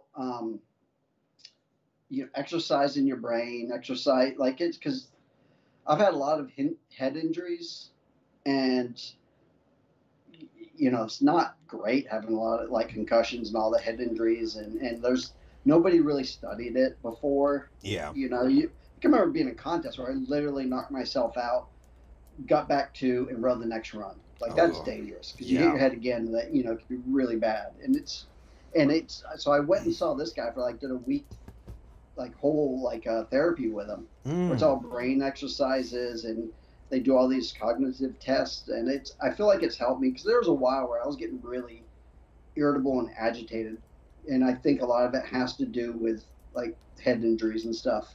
Yeah. And it's nobody wants to talk about it. I mean, they do more now, like mental health and head injuries. But for a while it was really like taboo, and athletes especially they're like, oh no, I'm okay. But it's, I mean, you break your arm or you stretch a muscle, you exercise it and make it stronger. So it's like kind of like doing the same thing, just with your brain. Yep. And I feel like a lot of people might not know that you can do therapy on your brain. If you have brain Yeah, trauma, and I saw the thing, it was with ironically enough, Dale Earnhardt Jr. and on Joe Rogan's podcast, they talked all about this brain therapy thing that Dale Earnhardt right. Jr. did, and that he had like significant things showing up in his scans and all of that stuff that was like, dude, this is not okay. And then he did the therapy, and then he got it to the point where he got it back to like normal again. No, it's helped. I think it's helped me quite a bit. Like so I was doing that for like a year and a half, and then I did have a pretty good crash where I knocked myself out for just a little bit, Mm-hmm. and I like broke ribs. I actually like collapsed my lung and had to like but as soon as I woke up, when I say wake up, it's like 15 seconds, Yeah. But I remember that's probably the crash I remember the most, and I think it's part because I've been doing these exercises, sort of like Oh. if you hurt yourself, but you've been working out really good, like you're probably gonna hurt yourself less. But like I remember everything from me saying "oh shit" because I knew my front wheel was casing Mm-hmm. to the crunch of my helmet as I hit the Wow. ground. And then I woke up and made some dumb joke, and then I realized like, oh, I'm actually real hurt because my lung was collapsed and stuff. But I think it helps, and they're just kind of fun, simple exercises. They're not all fun, but it's just kind of working your brain. Yep, I've been doing the Wordle thing from the New Yeah, York Times. I've been doing that as well as the mini crossword and then the spelling bee thing that are all on that same little website every day. And I swear I can feel that like I'm working my brain out, and I feel like it's helping me in normal stuff where it's like, yeah, if I just like before when I wasn't doing it, it was just you're not working out your brain as much as just that one right. simple little thing helped with. Well, I feel like your style of riding, you work your brain out. You definitely think outside the box, and it's like A little bit I different always kind of thinking, but yeah. it is, but still, I'm always psyched when I get to see videos of you. Thank you. I had the one last night, the unlucky to ice pick that on the I haven't quarter. seen that yet. Oh, Yeah. I'll go look. I was, Yeah, dude, that one was definitely a mind melter for me because it was like you're in an unlucky where your peg is under and you have nothing. yeah, It was like if I miss right now, I'm gonna hurt my butt. But yeah, thank you. yeah. Um, speaking of riding and stuff, so we talked a little bit about it throughout, but I'm curious, like, what does BMX riding wise look like for you today? I go to skate parks mostly. I like I'll cruise around the street, but again, my knees, they have a lifespan on them, so I can't do anything super hard impact. Mm-hmm. All right. Dirt jumps, I usually ride on my DJ because I like a little extra cushion. It Yep. does help my knees, and I can ride longer. But a park, I'll go and ride all day long and do it's tables, X ups, one hander, one footers, just or goofy, silly things. But I try to get out 2 times a week if I can, 3 times a week on my BMX. More, it depends. If I'm on a trip, I ride every day, but then I'm Mm-hmm. real sore after that. Um, So when you're going on a trip with the guys and girls, uh, you're riding with them too. I try, yeah. If it's a skate park, for sure I will. Like usually I'm out there first and ride around while they're warming up, and then once everything starts filming, I'll grab my camera and shoot photos and stuff. But it, you That's know, awesome. yeah, it's just good to still ride, and I always just want to I don't know, just keep having fun. And I feel like the day I don't have fun, like, is that the day to hang it up? Don't work for the, or what? But Right. it's God. I don't know if I'll ever not. We always joke about doing tricks when you're in your wheelchair when you're 90. Well, it's gonna happen, yeah. But it's just, yeah. I'm with you, man. And I just remembered after asking that I can remember seeing clips of you in those trip videos where you're riding too, which is, I think that's so awesome that you have clips in there sometimes as well. I love seeing It, those. it is nothing like super hard or anything, but it's Doesn't have to just, be. I hope it's like it comes across that I'm having fun and this is my life. That's well. It's I liken that to like man English. No, I liken it to when you watch a cult video and they're on a trip and you see the celebration from like Dak landing a trick and they pan and Robbie's standing there just going crazy stoked Yeah. because he was on the trip out with them riding and he's just as stoked on the trick as everybody else is. Well, I think that's what kind of helps when you're that boots on the ground guy. That just like that's why I love like I'm on these trips. I get to see the guys, get to celebrate with them, and it keeps you alive in BMX. But when I hurt myself real bad, I was on a BMX trip too. It Oh was at the yeah. very end. Luckily, I was riding those shotgun trails. I was at Oh home, but it was just one of those things where it was because I was having so much fun. We rode all day long, and I chalk it up to tired, yeah. and it was a setup jump that because I wanted to really blast his hip, so I was like, I'm gonna pull it as hard as I can on this jump, and I was just tired and cased really hard because I was pumping down to, Yep, that's what does it. not not expecting it. So It's always those stupid ones that you least expect. yeah, because when you're trying the hardest, like I broke my arm doing a 540, and I remember because I was watching, was at a contest during practice. Simon Tabron was doing alley-oop fives. I was like, dude, tell me about that. And he was telling me, and I was like, yeah, I'm going to do it. I'm going to try it during practice. And right before I went to try an alley-oop five for the first time, I was like, nah, I'll just do a regular five. I think I got lazy Yeah. and just hung up front wheel and fell, broke my arm. And I was like, see, if I tried something harder, I would have been prepared than this. Yep. But it's just when you get lazy and you just don't think about it. You have the presence of mind where you're fully focused on what you're doing when it's something scary or hard. But when Yeah. it's casual, that's when you're like, oh, whatever, and then smack. Boom. Um, I heard from a certain Beatrice that you are the dad joke king. I think, like I was dad joke from day one, even before I was a dad. But now that I'm a dad, it works better. Yeah. You But got I a do, couple right now. I do like the quick little quips out there. It's not, I mean, I feel really bad for my wife because she's heard them all a lot. Like, Beatrice just said, "Uh-oh." I didn't even know she no, was watching. but it's no, she's spot on. It's I am the dad joke king. I do like some good dad jokes, but again, I feel sorry, Katie. She's heard them all a lot, and she's you know Listen, dad jokes are the best. Doesn't matter if you're a dad or not. uh, there's that one Instagram account, dad jokes. I can't remember the name of it, but I follow it and I repost a lot of them. And they're so good though. They're so bad that they're good, and I feel like that's where my humor is, where it's like somebody's gonna like it out there somewhere. I mean, I'd say what I say to make myself laugh, and if other people Hmm. do, then it's a bonus. I Uh, feel like I make more people laugh than piss off, so that's good. yeah, that is good. That's the way it should be. Yeah. So, I'm coming to the end of my list of things to ask about, but I'm curious. So, what's the future looking like for Mongoose? We're gonna keep doing what we're doing. We man, it's looking good. Yeah. I think the landscape's constantly changing, and just as long as you're willing to change with it and figure out like what's going to make you survive without compromising too much. That's what'll really help. And I feel like Mongoose has been really good about listening to the riders.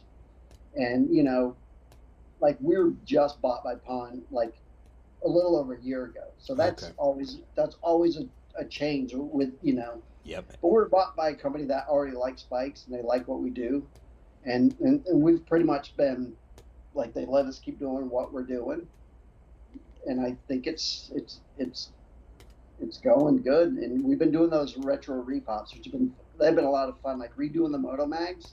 Yeah. That was awesome. Like just watch it. I went to one of that Frogtown event, which is old school race type thing, and we brought some out there, and just watching those older guys just light up about that product was really cool. Yeah, that's super awesome. And then I brought those exact same mags to a USA BMX freestyle event, and watching those 14-year-old kids go, "What's that?" Yep. It was like, it's cool just seeing that, and then you explain to them, and they're like, "Wow, people used to ride those." It's like, yeah. Yeah, they did. They used to put those in their freezer, bud. Yep. So no, that was the ACS Z rims. That's what they put in the freezers. Oh, it was just one specific rim. Yeah, it was a Z rims where people were like, "Oh yeah, you put them in the freezer, they'll straighten back up." That is so funny. I don't know if you listened at all to the John Boltjohns thing that I did, but he's actually started a consulting company called Lineage. So it's possible that like he could come in and maybe do like a Lineage Mongoose type deal, and I don't know. I'm just putting that seed out there. Well, that's Brian Baldus. We already have that Lineage guy there. Like yeah. he's worked there for 20 plus years, but he has like when he did that Super Goose repop, he like spec'd it perfect. That's awesome. Like, down to what people rode back in '84. Yeah, that's great.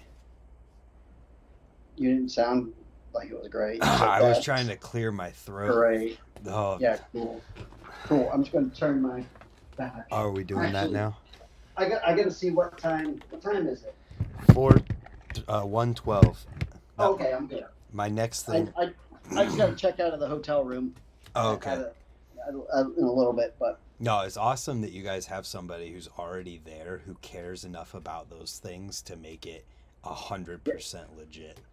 Yeah, and he's real good about the details. Like we did the Moto Mag, we called it Moto Mag 3, just so that in their stamp Moto Mag 3 on there. So because you get those eBayers and those scammers that will try to buy something and then resell it for $700 saying brand new, but you can't because it's stamped in there. So that the guys that get the Moto Mag 2s, like you're getting the old school legit product. That's awesome. Yeah. But. Whew. So I heard you're riding with Kelly Bolton later. I am. I haven't seen Kelly in forever. What are you guys getting into? I don't know. I'm driving his place, and he's going to show me the spots. Like, are you riding freestyle? What are you riding? Nah, you don't want to know. I want to know. Mountain bikes. There's nothing wrong with that. I'm not. I know. I just like causing shit. But no, he's going to take me on some trails like he's been building because he rides everything. Like he's got like a little electric motorcycle bike that he's been riding too. Nice.